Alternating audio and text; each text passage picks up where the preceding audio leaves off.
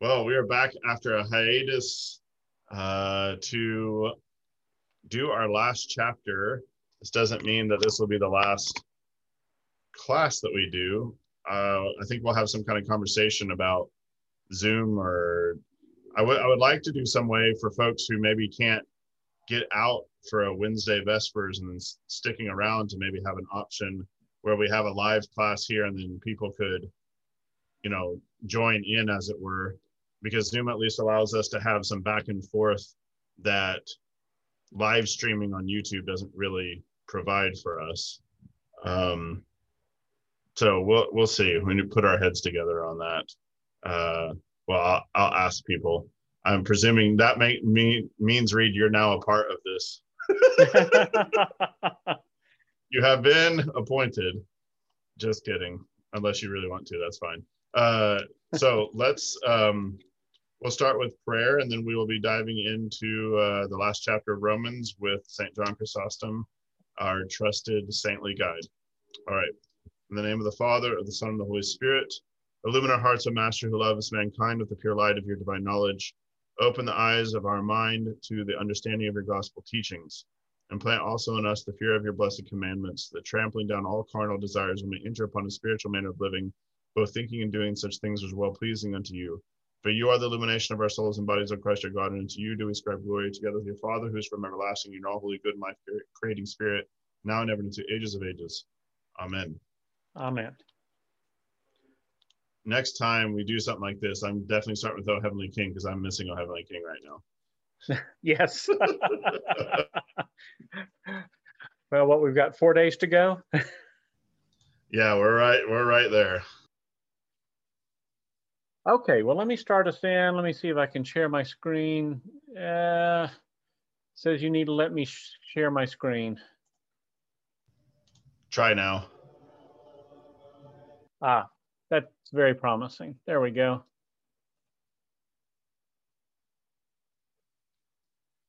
Okay, so so this is Romans chapter 16, our final chapter in the study of Romans. There's a lot of wonderful material from St. John Chrysostom tonight. I'm looking forward to this. So I hope you'll all enjoy it. Could I ask someone very kindly to read for us just the first 2 verses of chapter 16? Okay, I can read it. Thank you. I commend you to Phoebe, our sister, who is a servant of the church in Cenchrea, that you may receive her in the Lord in a manner worthy of the saints, and assist her in whatever business she has need of you. For indeed, she has been a helper of many and of myself also. Thank you, Daniel. So, St. John here comments that St. Paul is proclaiming the dignity of Phoebe in several ways. First of all, she's the first person he mentions. He also calls her his sister, and he mentions her rank of deaconess. And then, having opened with Phoebe's praises, he begins to make a request for her. He asks the Romans to receive her in the Lord, which he understands to mean to show her honor for the Lord's sake. And he says, now this by itself would have been enough to call them to be attentive to her, yet St. Paul goes further and tells them to receive her in a manner worthy of saints. And in his reading, it's not worthy of the saints, but simply worthy of saints. So receive her in a manner worthy of saints, indicating that she is a saint herself. Thus, both in being received for the Lord's sake and in being a saint, she should receive the Romans' attentiveness to her. And then he goes on and asks them to help her, give her such assistance as she may need, or it could be translated as she may ask for, which St. John says is not a burdensome request, but a very modest one. And then he picks up his praises of her again, saying, so what he's doing is kind of sandwiching his request between 2 expressions of her praiseworthiness. And St. John says that this latter praise is greater than the former, in that he says that she was a helper of many, including St. Paul himself. And the way St. John describes it is she's the one who has given aid to him who had set the whole world right, who had been the herald of the world, who had suffered so much and given aid to tens of thousands. And so he sees this as remarkably high praise, that she's a woman who was helping the man, the apostle, who had done and suffered so very much. And so then St. John says, she's been set before us as an example to imitate, and not only her, but the next woman whom the apostle is about to name together with that woman's husband. So are there any questions or comments so far? Just a clarifying question. The New King James, the English translation there just says servant. Are they trying to gloss over the actual Greek there? Well, actually, St. John later in his commentary on this chapter discusses that at some length, evidently saying, now the word just bearer by itself could be taken to mean either servant or the actual office of deaconess. And Right. then he explains why his reading of it is very definitely the office of deaconess.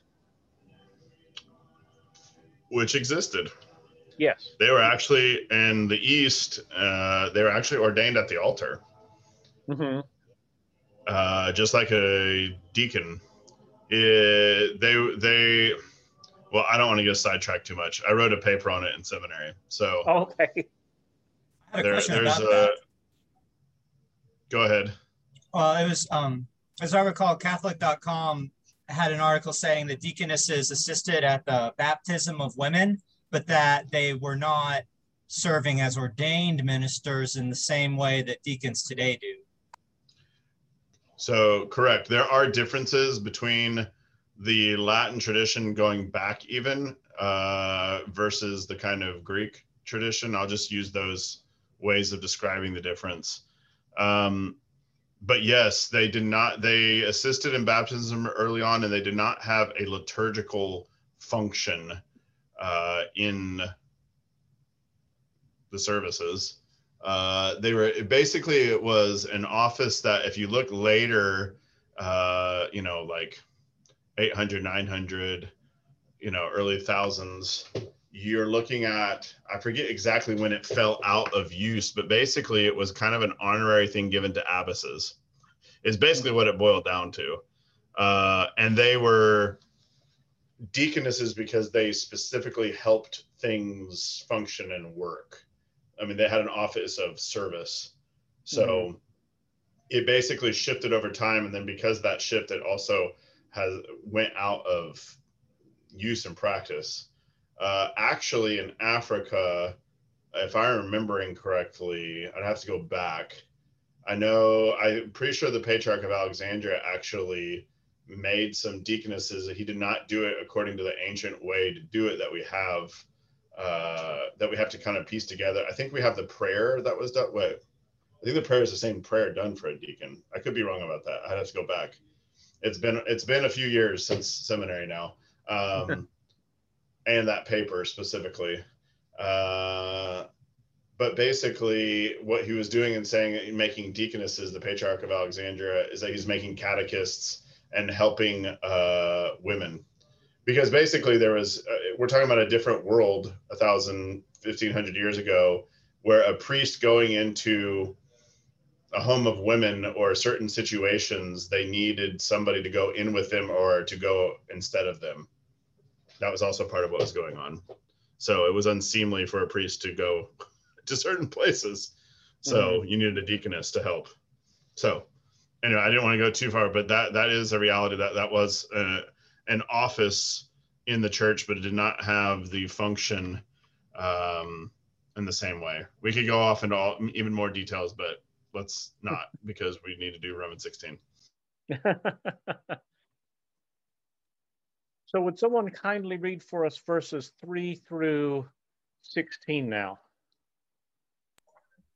Sure, I can read it. Thank you. Greet Priscilla and Aquila, my fellow workers in Christ Jesus, who risked their own necks for my life, to whom not only I give thanks, but also all the churches of the Gentiles. Likewise, greet the church that is in their house. Greet my beloved Epaenetus, who is the first fruits of Achaia to Christ. Greet Mary, who labored much for us. Greet Andronicus and Junia, my countrymen and my fellow prisoners, who are of note among the apostles, who also were in Christ before me. Greet Amplius, my beloved in the Lord. Greet Urbanus, our fellow worker in Christ, and Stachys, my beloved. Greet Apelles, approved in Christ. Greet those who are of the household of Aristobulus. Greet Herodian, my countryman. Greet those who are of the household of Narcissus, who are in the Lord. Greet Tryphena and Tryphosa, who have labored in the Lord. Greet the beloved Persis, who labored much in the Lord. Greet Rufus, chosen in the Lord, and his mother and mine. Greet Asyncritus, Phlegon, Hermas, Patrobus, Hermes, and the brethren who are with them. Greet Philologus and Julia, Nereus and his sister, and Olympus, and all the saints who are with them. Greet one another with a holy kiss. The churches of Christ greet you. Thank you. I think that's been the most difficult passage of the whole course, and you did it. Why do you think I didn't say I'm going to do it? Thank you, Daniel. You'll have to join the choir now for one of those Sundays when we're singing all the names of the heretics. He did quite a good job. Yes. Okay, so picking up first of all in verses 3 through the beginning of verse 5, St. John talks about how from the book of Acts we already know the excellence of Priscilla and Aquila, who were tent makers and whom St. Paul stayed with. And he points out that there we also learn that Priscilla received Apollos and instructed him in the way of the Lord. And it's interesting here, throughout this passage, St. John attributes to Priscilla most of what Acts and Romans say of Priscilla and Aquila. This coming on the heels of the comments about Phoebe, St. John presents this passage as being primarily about the virtues of these two noble women. So in these verses in particular, but really throughout this passage, St. John is particularly attentive to the virtues of the women being discussed here and has a great deal to say about it. So where he speaks about Priscilla and Aquila, he generally, in this passage, in this homily, is going to attribute what they did to Priscilla. And I don't know if this is completely obvious to him that, you know, these were things being done in their household. It would, of course, been the wife who would have been doing this, or, you know, what his source of insight was, but this is certainly how he approaches it. And so St. John says that here the apostles giving them even greater praise, calling them helpers who shared his labors and dangers. Indeed, that they played the role of martyrs, where it says they risked their own necks for his life, as those who laid down their lives for the apostle during the time of Nero, a time that was posing thousands of dangers. And indeed, Priscilla and Aquila had already been forced from Rome earlier, along with all the Jews under Nero's predecessor, Claudius.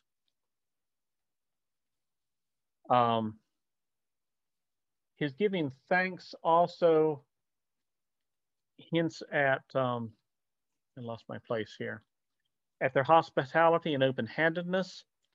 Thus, especially Priscilla, especially Priscilla, who poured out their blood for Christ, also opened their property to all. Thus, Phoebe and Priscilla demonstrate their nobility, showing that their being female in no way hinders them in practicing virtue.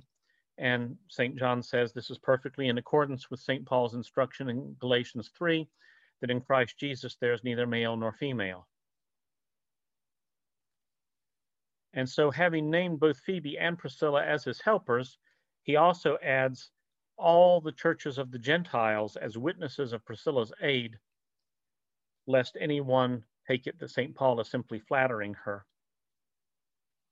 And he goes on and speaks of the church in their house, and the way St. John understands that is to say St. Paul is praising Priscilla as having made her house into a veritable church, both by making all who were in it to be believers and also by opening it to strangers.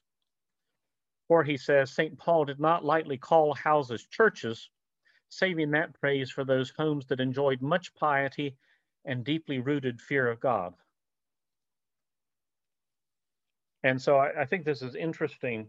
We look at this and talk about, oh, okay, so in the early days of Christianity, there were house churches. They met in the houses.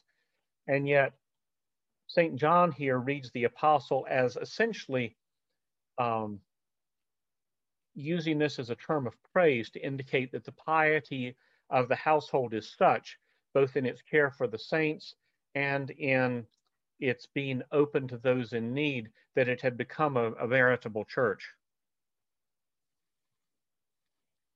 So then I'd like to quote a little bit of a longer passage of what St. John says. Again, this is a quote in my usual sense of paraphrasing the sort of difficult translation we're dealing with. And so he says, for a man, even in the married state, can be noble and worthy of being looked up to. Priscilla and Aquila were married and became very honorable while practicing an occupation, tent making, that was far from honorable. Their virtue covered all of this and made them more conspicuous than the sun. Neither their trade nor their marriage harmed them, but they exhibited that love which Christ required of them. Quote, for greater love has no man than this, that a man lay down his life for his friends. Unquote. And they proved their being true disciples by taking up the cross and following Christ. For they who did this for Paul would all the more have displayed this fortitude in Christ's behalf. And that's the end of that quote.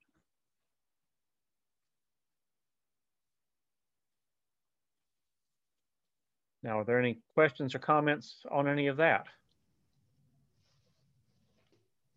What do you think about St. John talking that way?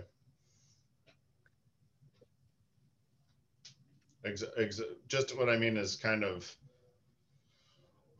exalting women. I mean, I grew up in a tradition outside the church that was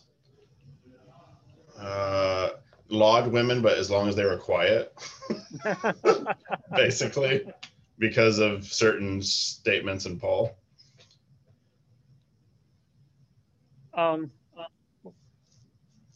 Well, I think, I think he's praising them because they're obviously worthy of praise. Yep. But also as a pastor, I think he's especially pointing them out, both to encourage the women in his under his care to emulate them, and also to instruct the men to emulate them lest they be outdone by them. And in fact, I'm going to read a passage in which he says very much that here in the next little bit. So that's very timely, or from his time to do that. Have you read his letters to Deaconess Olympia? I'm about 3/4 of the way through it. It's fascinating, his close relationship with her. And I can imagine that is probably somewhere in the background that and this noted throughout different saints, male saints and women saints, who are helping each other, to grow in holiness. So I can imagine that helps him, knowing women in his own life that he could refer to, like he does to Deaconess Olympia. No, I forget the letter, but where he just lauds her for, certain virtues. Right. Well, where he's trying to draw her out of despondency by pointing out all that she has done that, calls for a tremendous reward on her part. Right. Simple clothing. Does he go for like 2 or 3 pages talking about that? But go ahead. You're going to read a passage, I think. Well, I was about ready to kind of go on. St. John kind of breaks his thought in the middle of middle of verse 5. So that was sort of a natural break before I went on. Yeah. Go ahead. Don't let me trip you up. Okay. So this is a long quote by him that more or less is on on the second part of verse 5. So he says, well, okay, this, Okay,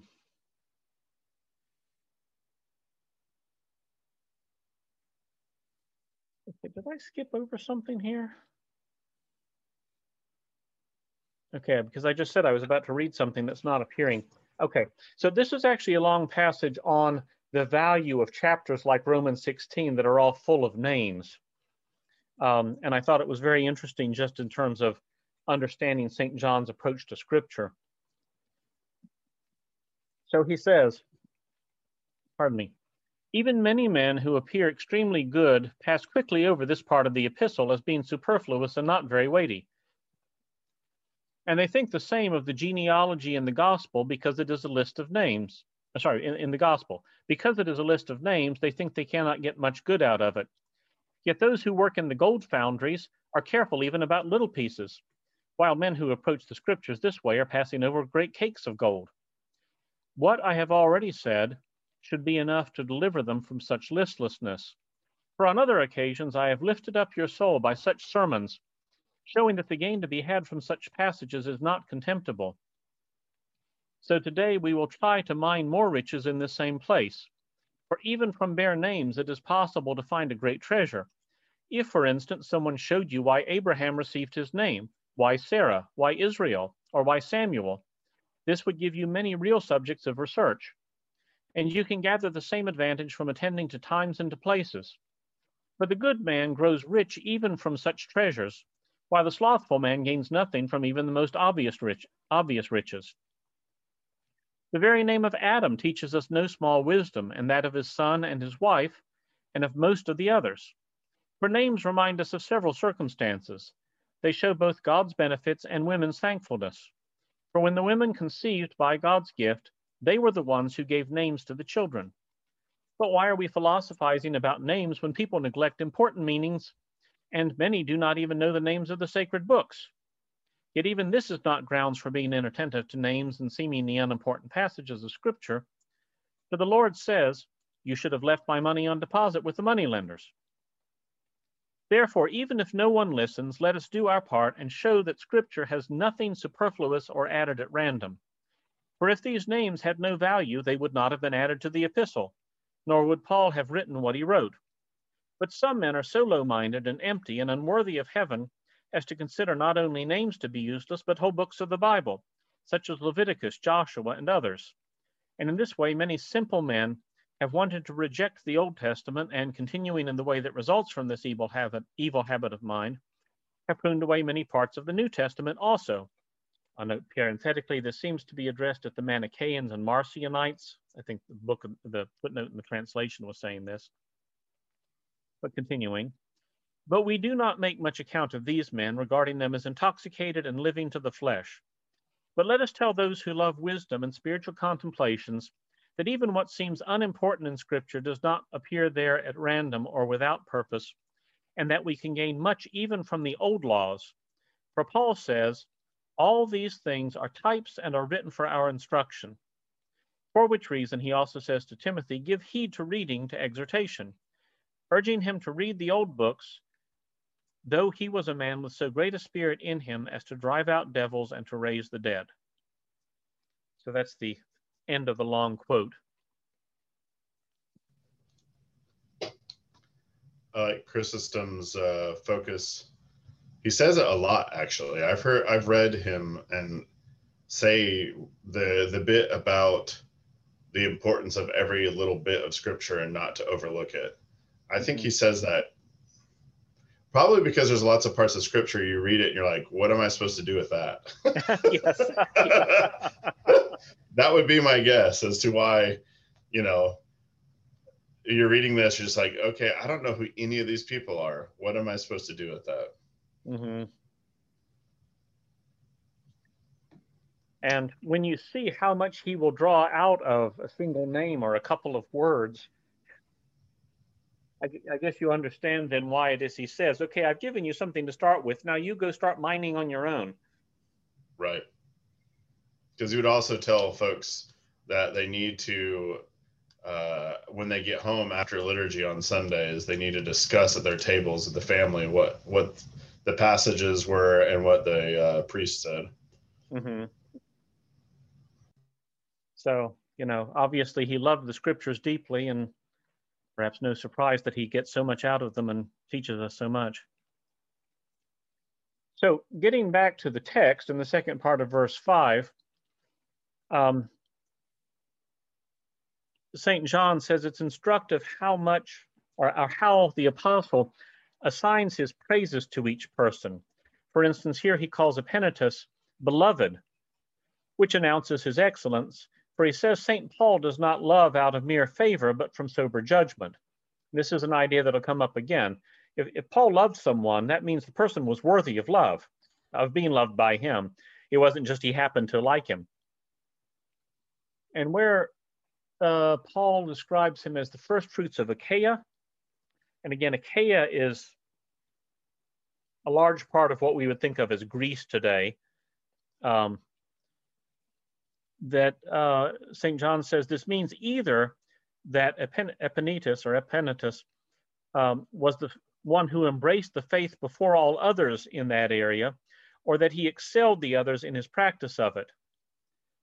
And he comments, he's not first in civil matters, but he's the first to Christ, possessing the true nobility and preeminence, even if perhaps he has low birth according to the world standards. And he is a first fruits not merely of the city of Corinth, but of the whole nation of Achaia, as if he were a door providing entrance for the others. And so this Epaenetus gains riches not only from his own faith, but also from what others achieve, since he contributed to their faith. Came across to me almost like the idea of residual income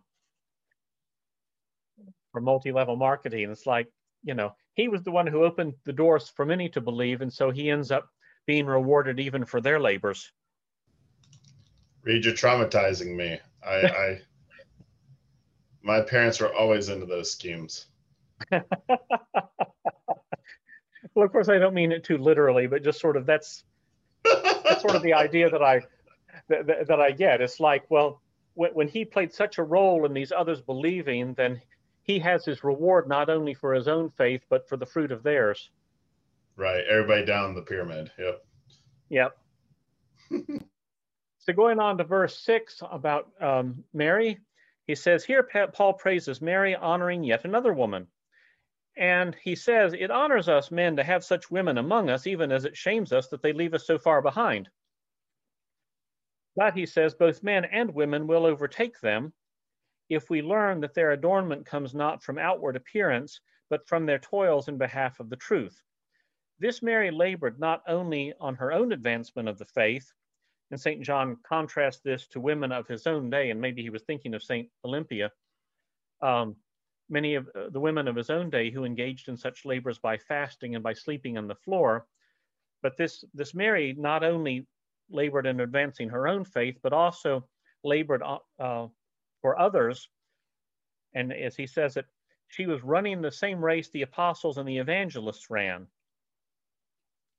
And he goes on, he understands this to indicate that part of her labor was teaching. And so he says, now if Mary was teaching, how does this fit in with the apostles' instruction in Timothy about, I suffer not a woman to teach? And so he goes on and he points out other passages that speak of women teaching. For instance, in 1 Corinthians, he says, he quotes the apostle, how do you know, a wife, whether you will save your husband? Implying that the women were teaching their husbands. And from 1 Timothy, he quotes, she will be saved in childbearing if they continue in faith, love, and holiness with self-control, which he understands to imply that the women must be instructing their children. And he takes it from Acts that we learn that Priscilla was even instructing Apollos. And so what he concludes from this is that the apostles' instruction about women not teaching refers to the place of the teacher of all in the public assembly, or teaching from the seat on the bema, or we would probably say the ambon, or teaching a believing and well-instructed husband. That these are the things that the apostle was talking about, but that on the other hand, St. Paul was not hindering private conversation and instruction, or a wiser wife instructing her less wise husband and helping him to improve, which I thought was a very interesting understanding of all of that. And I also thought it was interesting because, you know, in the evangelical circles I have moved in, this was a question about women teaching. And it occurs to me, it's a completely different question in that context, because you don't even have an altar and an ambon and a bema and the notion of what it means to stand and preach from the ambon. And so it's sort of like, outside of that context, maybe you can't even understand this passage and talk about how to apply it. But in any case, he goes on and understands that Mary's work involves not only teaching, but also carrying out other ministries, facing dangers, dealing with money, and traveling. And so, quoting him again, he says, "For the women of those days were more spirited than lions, sharing with the apostles their labors for the gospel's sake. In this way, they went traveling with them and also performed all other ministries. And even in Christ's day, women followed him, who provided for him from their own substance." And that's from Luke 8. So, comments about that verse before we go on? Okay. So, into verse 7. Well, and I guess I do find it very interesting, just because it is such a topic these days, that St. John has no hesitation in praising these women, both of his acquaintance and those he sees in the scripture, very highly, and to, you know, speak about all of the ways that they have served and might serve the Lord, and yet without somehow being entangled in a lot of the modern arguments and ideologies that it's very hard for us to escape in discussing such questions. So, in any case, verse 7, talking now about Andronicus and Junia, and he says that these are the apostles' kinsmen. Now, here, St. John always reads the word as kinsman and seems to take it as referring to relations, whether literal or kind of figurative or spiritual. New King James keeps translating it as countrymen. I don't know much what to do with that other than to observe there is that difference. So first of all, he says, when he calls them kinsmen, this looks like praise. And what follows that is even more clearly praise, because he calls them fellow prisoners. And St. John says, now this is not literal, because at this point in his life, St. Paul had not yet been a prisoner anywhere.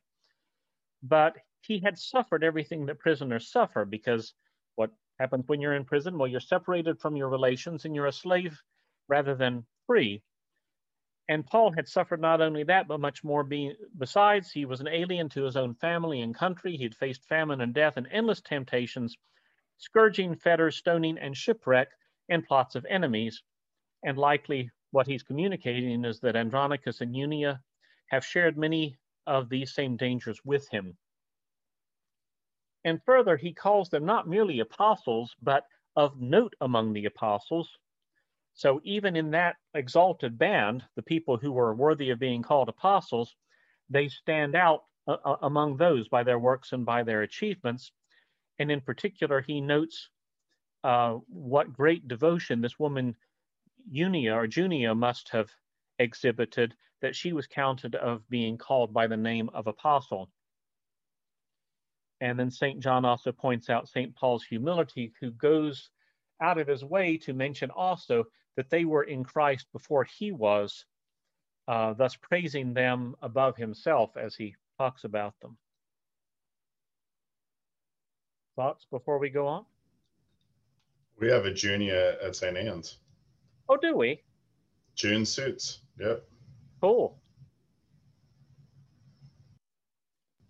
So just going through what St. John says about all of this, I kind of feel like I know these people better now. Right. So then verse 8, we have Amplius is Paul's beloved, showing as above that the man must possess great virtues, because Paul's love is impartial, so this must be a man who has great virtue. In contrast, in Corinthians, the apostle speaks of those who live in vice. When he's speaking of those who live in vice and transgression, he anathematizes them, saying, if any man love not the Lord Jesus, let him be accursed. So again, St. John makes a lot of the apostle Paul's not being partial in his love. Verse 9 speaks of Urbanus being Paul's helper, which St. John says is even greater praise than being beloved, for it includes being beloved, and also mentions Stachys, who is praised as being beloved. Going on to verse 10, it says, greet Apelles, who is approved in Christ. Those are the words. And St. John says, now this is truly outstanding praise, declaring him to be blameless, giving no room for accusation in the things of God, implying that he possesses the whole list of virtues. And St. John also points out here how the apostle omits all the titles of rank. He doesn't refer to anyone as my Lord so-and-so or my master so-and-so, preferring instead to give them the titles that describe their virtues. And he also points out that how the apostle honors all of these by speaking of all of them in the same letter, and yet he doesn't honor them all equally or randomly, carefully giving the praise proper to each. So on the one hand, he doesn't provoke envy by honoring some and dishonoring others, nor on the other hand does he provoke them to listlessness and confusion by honoring them all the same when they don't deserve all the same honor. And he's going to pick up more on this idea later. And so then St. John points out, I'm in verse 10, where he says, greet those who are of the household of Narcissus, who are in the Lord. St. John says of this, that in greeting that household, he's honoring yet another group of admirable women. And again, I'm wondering here, where households are mentioned, St. John seems to keep reading that as being a reference to the women. And I'm wondering if that was somehow perfectly natural to his time, that if you were talking about the household, well, it was the women who ran the household. Because I know elsewhere, St. John, in talking about marriage, has talked to the husbands and say, now look, you wouldn't want your wife telling you how to run the matters of the city. Don't you tell her how to manage the household. And so I wonder if it really seemed very natural in that time that if you spoke of the household, you were really talking about the women or the woman, the wife, who was in charge of it. So verse 11, Herodian, he receives the honor of being Paul's kinsman or his countryman. And then he says the apostle gives a somewhat lesser honor to those who are of the household of Narcissus. Oh, sorry, I said Narcissus earlier. I meant Aristobulus, but anyway, it's Narcissus, where he says he doesn't name them. So it's a somewhat lower honor. But he does, by saying that they are in the Lord, indicate that they are all faithful. In verse 12, we return to the women. And so St. Paul mentions Tryphena and Tryphosa, who continue not merely to work. It doesn't say simply that they work in the Lord, but that they labor, indicating heavy and difficult work. And he also notes that, now this doesn't work in the New King James, but in his translation, their labor is put in the present tense. So Tryphena and Tryphosa, who labor in the Lord. And he contrasts this to Mary back in verse 6, whose labors were in the past tense. And so, he's indicating that their labors are current and ongoing. And then talks of Persis, who is also a woman, and he gives her higher praise by both calling her beloved and saying not merely that she labored, but that she labored much in the Lord. And so St. John points out that in this way, St. John commends each one precisely, pointing out every preeminence and provoking all to greater zeal by that. So his idea is, well, he praises some higher than others so as to encourage everyone to imitate the better examples and try to outdo one another in their zeal and godliness. Verse 13, on Rufus, chosen in the Lord, and his mother in mine. And St. John says that Rufus and his mother are of a similarly great character, and their house is one full of blessing, where the root agrees with the fruit. So namely, the root, the mother, and the fruit, Rufus, are in agreement with one another. And St. John says that St. Paul would not have called Rufus's mother his own mother unless she were in fact a woman of great virtue, unless she was a woman of great virtue. Sorry, misusing the subjunctive there. Going on to verse 14, we have the list of names, simply a list, and then the brethren who are with them. And St. John takes it that this is a list of people who are far inferior to those who have been named up to this point. And yet the apostle is still honoring them by addressing them and by calling them brethren. And in verse 15, we see another list. And he says that the people in this list are receiving the greatest dignity and unspeakable height of honor because St. Paul is giving to them the name of saints. And then finally, in verse 16, greet one another with a holy kiss. The churches of Christ greet you. St. John says that what the apostle is up to here is he wants to prevent the development of any jealousy. And so after giving each his praise, St. Paul calls them all to the equal charity, or to equal charity, by greeting one another with a holy kiss. And by this kiss, he seeks to do away with all the arguments that confuse them, all grounds for little expressions of pride, all inclination of the greater to despise the lesser, or the lesser to hold grudges against the greater, to dispel all haughtiness or envy. And in similar fashion, he sends greetings, not just from one person or another, but from the churches of Christ.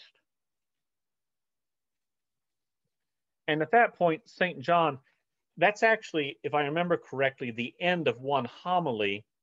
And he takes this as the launching point for the second part of the homily, which is always sort of his application and exhortation.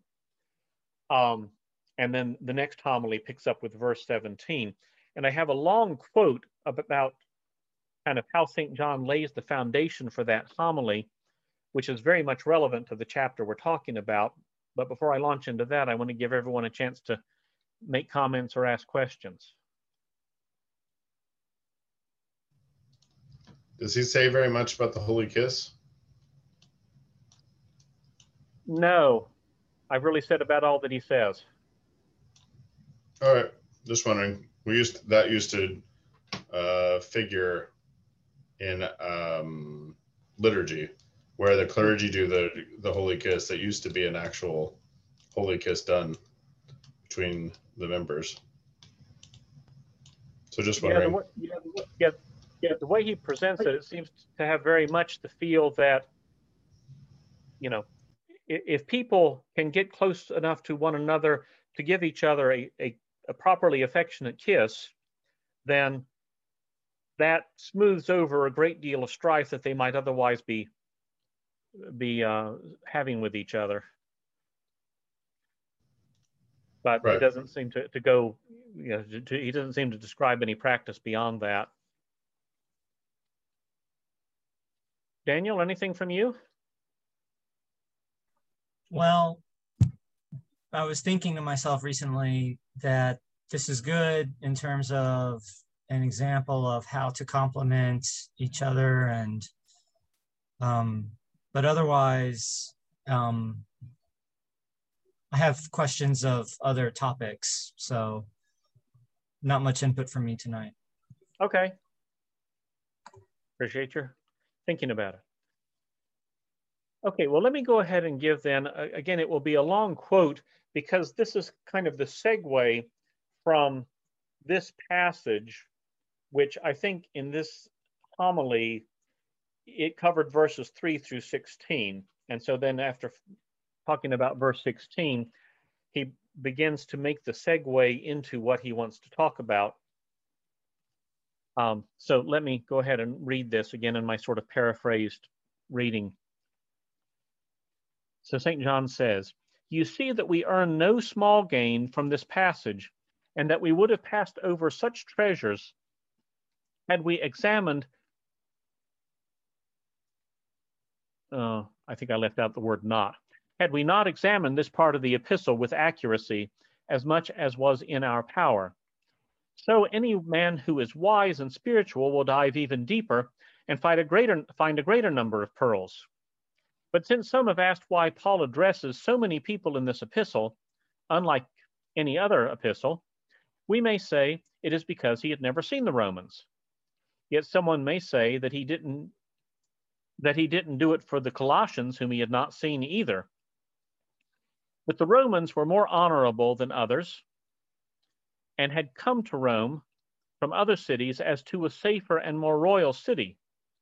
Since then, they were living in a foreign country, and they needed more provision for security, and he knew some, and some had rendered him many important services. It is reasonable for him to commend them by letters. For the glory of Paul was not small, but so great that even from his sending them letters, those who had the happiness of receiving an epistle gained much protection. For men not only reverenced Paul, but were even afraid of him." And there St. John makes a long list of examples from St. Paul's letters, which I will omit.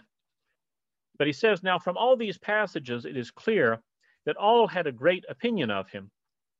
Wishing then that the Romans should not be uncomfortable in relating to him, and that they should be in honor, he addressed each of them, setting forth their praises to the best advantage he could. For he calls one beloved, another kinsman, another both, another fellow prisoner, another fellow worker, another approved, another elect. And he addresses one woman by her title, for he does not call her servant of the church in a generic sense, because if this were so, he would have used the same name for Tryphena and Persis. But he addresses this one woman as having the office of deaconess, and another as helper and assistant, another as mother, another from her labors, and some he addresses from the house they belong to, some by the name of brethren, some by the name of saints, and some he honors by the mere fact of addressing them, and some by addressing them by name, and some by calling them first fruits, and some by their coming first in time, but more than all Priscilla and Aquila. For even if all were believers, yet all were not alike, differing from one another in their merit. Thus, to lead them all to imitation of the better examples, he hides no one's grounds for praise. For when those who labor more do not receive greater rewards, many become listless. On this ground, even in the kingdom, the honors are not equal, nor even among the disciples were all alike. But the 3 were preeminent above the rest." So he's talking about the 12 apostles. "And even among these 3 there was a great difference. For God is very exact to the last. Hence, quote, one star differs from another star in glory," from 1 Corinthians. "And yet all were apostles, and all are to sit on 12 thrones, and all left their goods, and all traveled about with him. Still, he set apart 3 of them. And to these very 3, he said it was possible that some might be superior. For to sit, he says, on my right hand and on my left is not mine to give, but it is for those for whom it is prepared." That's from Mark 10. And he sets Peter before them when he says, "Do you love me more than these?" in John 21. And John, too, was loved above the rest. "For there shall be a strict examination of all, and if you are only a little better than your neighbor, even if by only an atom or something ever so small, God will not overlook even this. And one can see this even from the old covenant. For Lot was a righteous man, but not the way Abraham was. And Hezekiah was righteous, but he was not like David. And all the prophets were righteous, but they were not like John the Baptist." And that's the end of the long quote. But what he's actually leading into with that is to begin with a homily. His point being, if God is this precise, this careful about the assigning of rewards and recognizing people's virtues and honor, then it is utter foolishness to imagine that there is no hell. But if he's that careful with the faithful, then what about those who reject him? And so that's really what the rest of the sermon appears to be about. Is it's about hell and why we should believe it and work very hard to avoid it. So anyway, I thought that was very interesting, giving so much attention to rewards as a way of stirring us up to be more zealous in our piety and our following of the Lord, because like there really will be rewards. You should work for them.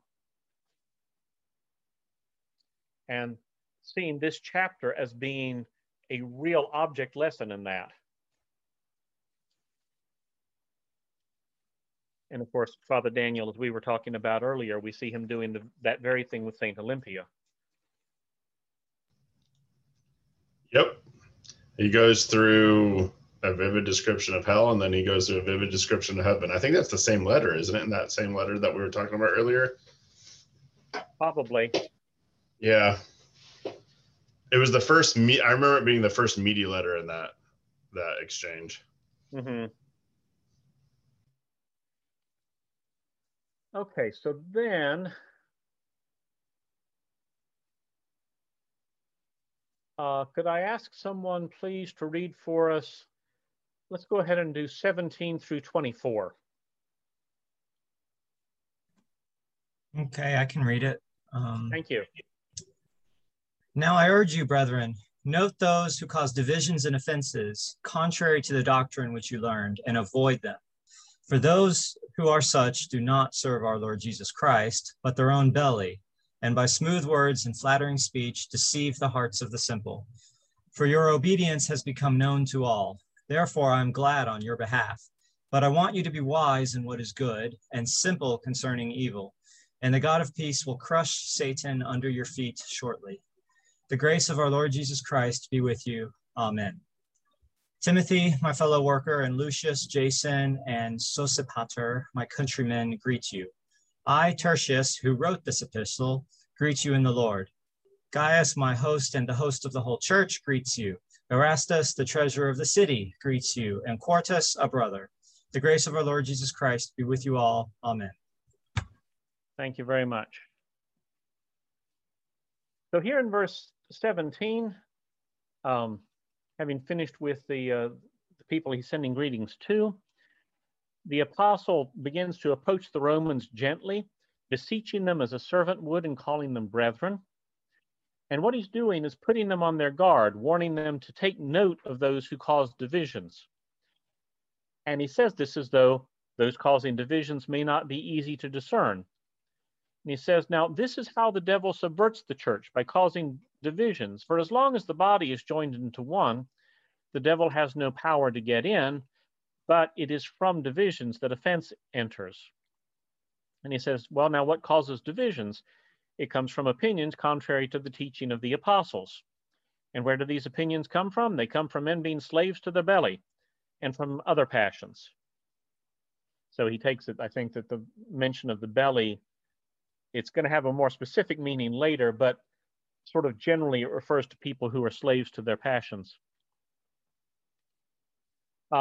He speaks of the doctrines as being ones that the Romans have learned, showing that the right doctrine is something they already possess and believe. And so the St. John says, so how is the church supposed to respond to these mischief makers, these troublemakers?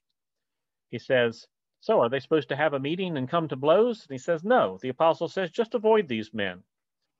Now he says, if some men do these sorts of things from ignorance and error, the church should correct them, but those who are doing it willfully, the church should avoid. And St. John points out other letters of the apostle in which he gives the same counsel. And then to sort of sting those who would behave this way, St. Paul says, they serve not our Lord Jesus Christ, but their own belly, which seems pretty sharp.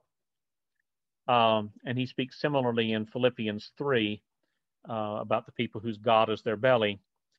And St. John sees in this an intimation that the apostle really has the Jews in mind.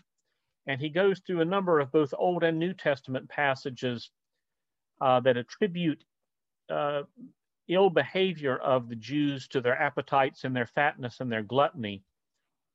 So St. Paul seems to be warning the Romans as brothers of Christ against shamefully accepting as teachers those who are slaves to their bellies. And I thought, well, that seems consistent with an awful lot of what we've read in the rest of the book of the letter to the Romans. So he goes on and says, so it's gluttony that is the source of this mischief, but flattery, that is smooth words and flattering speech, which is its means of attack. They use fair words, but the meaning of those words is full of fraud. And yet the apostle closes expressing his warning very gently, saying not that these gluttons are deceiving the Roman Christians, but that they deceive the hearts of the simple, kind of saying, I'm not directing this at you Romans as an accusation, but let me tell you, there are people who will be led astray by this. And then in verse 19, to make his words even more palatable, less grating, he begins to speak of the Romans' obedience. And he affirms the Romans' obedience and how widespread the knowledge everyone has that the Romans are obedient. And so by praising them himself and by giving the world as witness to those praises, the apostle is trying to win the Romans ahead of time to continued obedience to the apostolic doctrines. And St. John has talked about that earlier, how the apostle Paul will sometimes try to cultivate a virtue in his flock by praising them as already possessing it. Kind of like, oh, if we already possess that, we certainly want to live up to what we've already achieved. And he emphasizes here not their mere understanding of the doctrines, but their obedience to them, praising them for their meekness and praising them also for making him glad. As he talks about, he's glad on their behalf. And yet after praising them, he gives them another warning so that they won't become listless and inattentive, that they would be wise about what is good and simple about what is evil. And St. John says that the way the apostle phrases this seems to suggest that he is fearful that some of them are going to be apt to being led astray this way. And just for my own part, I wondered if perhaps St. Paul is drawing a little bit of a contrast here. Verse 18, the simple who will be deceived, and verse 19, those who are simple concerning evil. It's like there is a kind of simplicity I want you to possess, but it's not the kind of simplicity that makes you ready prey for the deceivers. But again, that was my idea. That's not something St. John said. So going on into verse 20, having warned them of those who cause divisions and offenses, St. Paul speaks of the God of peace, giving them hope of an end to these evils, because peace is sort of the opposite of division in this case. And he speaks not merely of putting them in subjection, that is, those who are causing the troubles, but of our translation says crushing. St. John Chrysostom's translation said bruising them. And really, he doesn't even speak of them, but of their leader, Satan. So crushing Satan. And not merely is God going to crush Satan, but he's going to crush them under the feet of the Roman Christians and under the feet of the believers. So giving the believers the victory and making them noble by this trophy. And then he gives them the further encouragement that this is going to take place not someday, but shortly. And then he ends with the brief prayer. The grace of our Lord Jesus Christ be with you. Amen. And here I have, again, a bit of a quote from St. John. That greatest weapon, that impregnable wall, that tower unshaken, for he reminds them of the grace to make them more cheerfully prepared for the labor before them.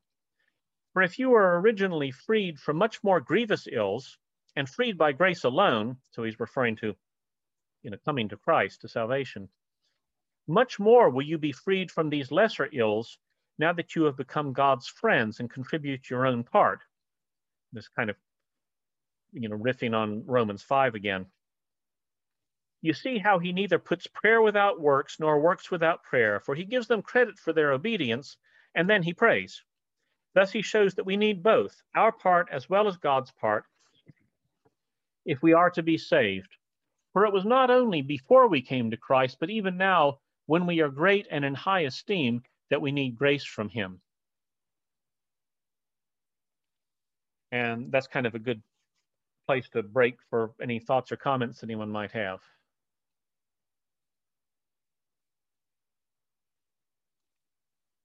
Going once, going twice, okay. And so then picking up in verse 21, Timothy, my fellow worker, and so on, once again, we have the customary expressions of praise. St. John takes the Jason mentioned here to be the same Jason from Thessalonica who shows up in Acts 17, who had welcomed St. Paul, and when the mob was seeking Paul, they dragged Jason out and bring him before the authorities. And St. John seems to take it then that Jason was a man of some note, that he would be placed before the authorities, and takes it that probably all the men in this list are of some note there within the society as well, or at least of note for their virtue, because St. Paul doesn't mention relations or kinsmen or countrymen unless they practice a piety like his own. Verse 22, I, Tertius, who wrote this epistle, greet you. And so the technical term here is Tertius is St. Paul's amanuensis, that is the one who writes down his dictation. So St. Paul was speaking and Tertius was writing it down for him. And St. John comments, this is also a praiseworthy position, just to get to write Paul's letter down. But Tertius attaches his own note, not for the sake of drawing praise to himself, but drawing love from the Romans, for whom he's performed the service of writing the letter down. So he sees this as promoting love between the brethren. Verse 23, Gaius receives a great crown of praise here, as St. Paul places not himself only, but the whole church as guests in his house. And so again, it sounds almost as though St. John understands not literally that the whole church meets at Gaius's house, so much as St. Paul is figuratively praising him by saying, like, everyone enjoys Gaius's hospitality. The whole church benefits from it. And this indicates not only Gaius's generosity, but also his strictness of life. For St. Paul would not have lodged with him otherwise. Essentially, St. Paul wouldn't live with someone who was not virtuous. And St. John understands this to be in obedience to the Lord's instruction in Matthew 10, where when he sent out the 12 to preach, he told them in each place they came to seek out a worthy person. And so he's taking it that St. Paul would have done the same and would have found a worthy person before choosing to lodge with him. And so so Gaius must have been a man worthy of Paul's excellence. St. Paul also mentions the title that Erastus holds, that is, he is the treasurer. It says here, or St. John's translation was the chamberlain of the city. And he says, so why does Paul do this? Why does he mention this title? And he says, well, first of all, it's to show the Romans that the gospel had also found a place among the great men of society. And again, this plays a bit into the sense that Rome is the imperial city. It's a great city, and this mattered in the ancient world. And so, the people were very concerned about their honor. And so to have honored men, noblemen, believing the gospel would have meant something to them. But St. John says that Paul also mentions this to show that neither riches nor the cares of government are a hindrance to right life and faith to a man who is heedful. And so as he's shown us earlier that being married is not a hindrance in piety and godliness, so also holding a responsible government position with all the cares it brings is not a hindrance.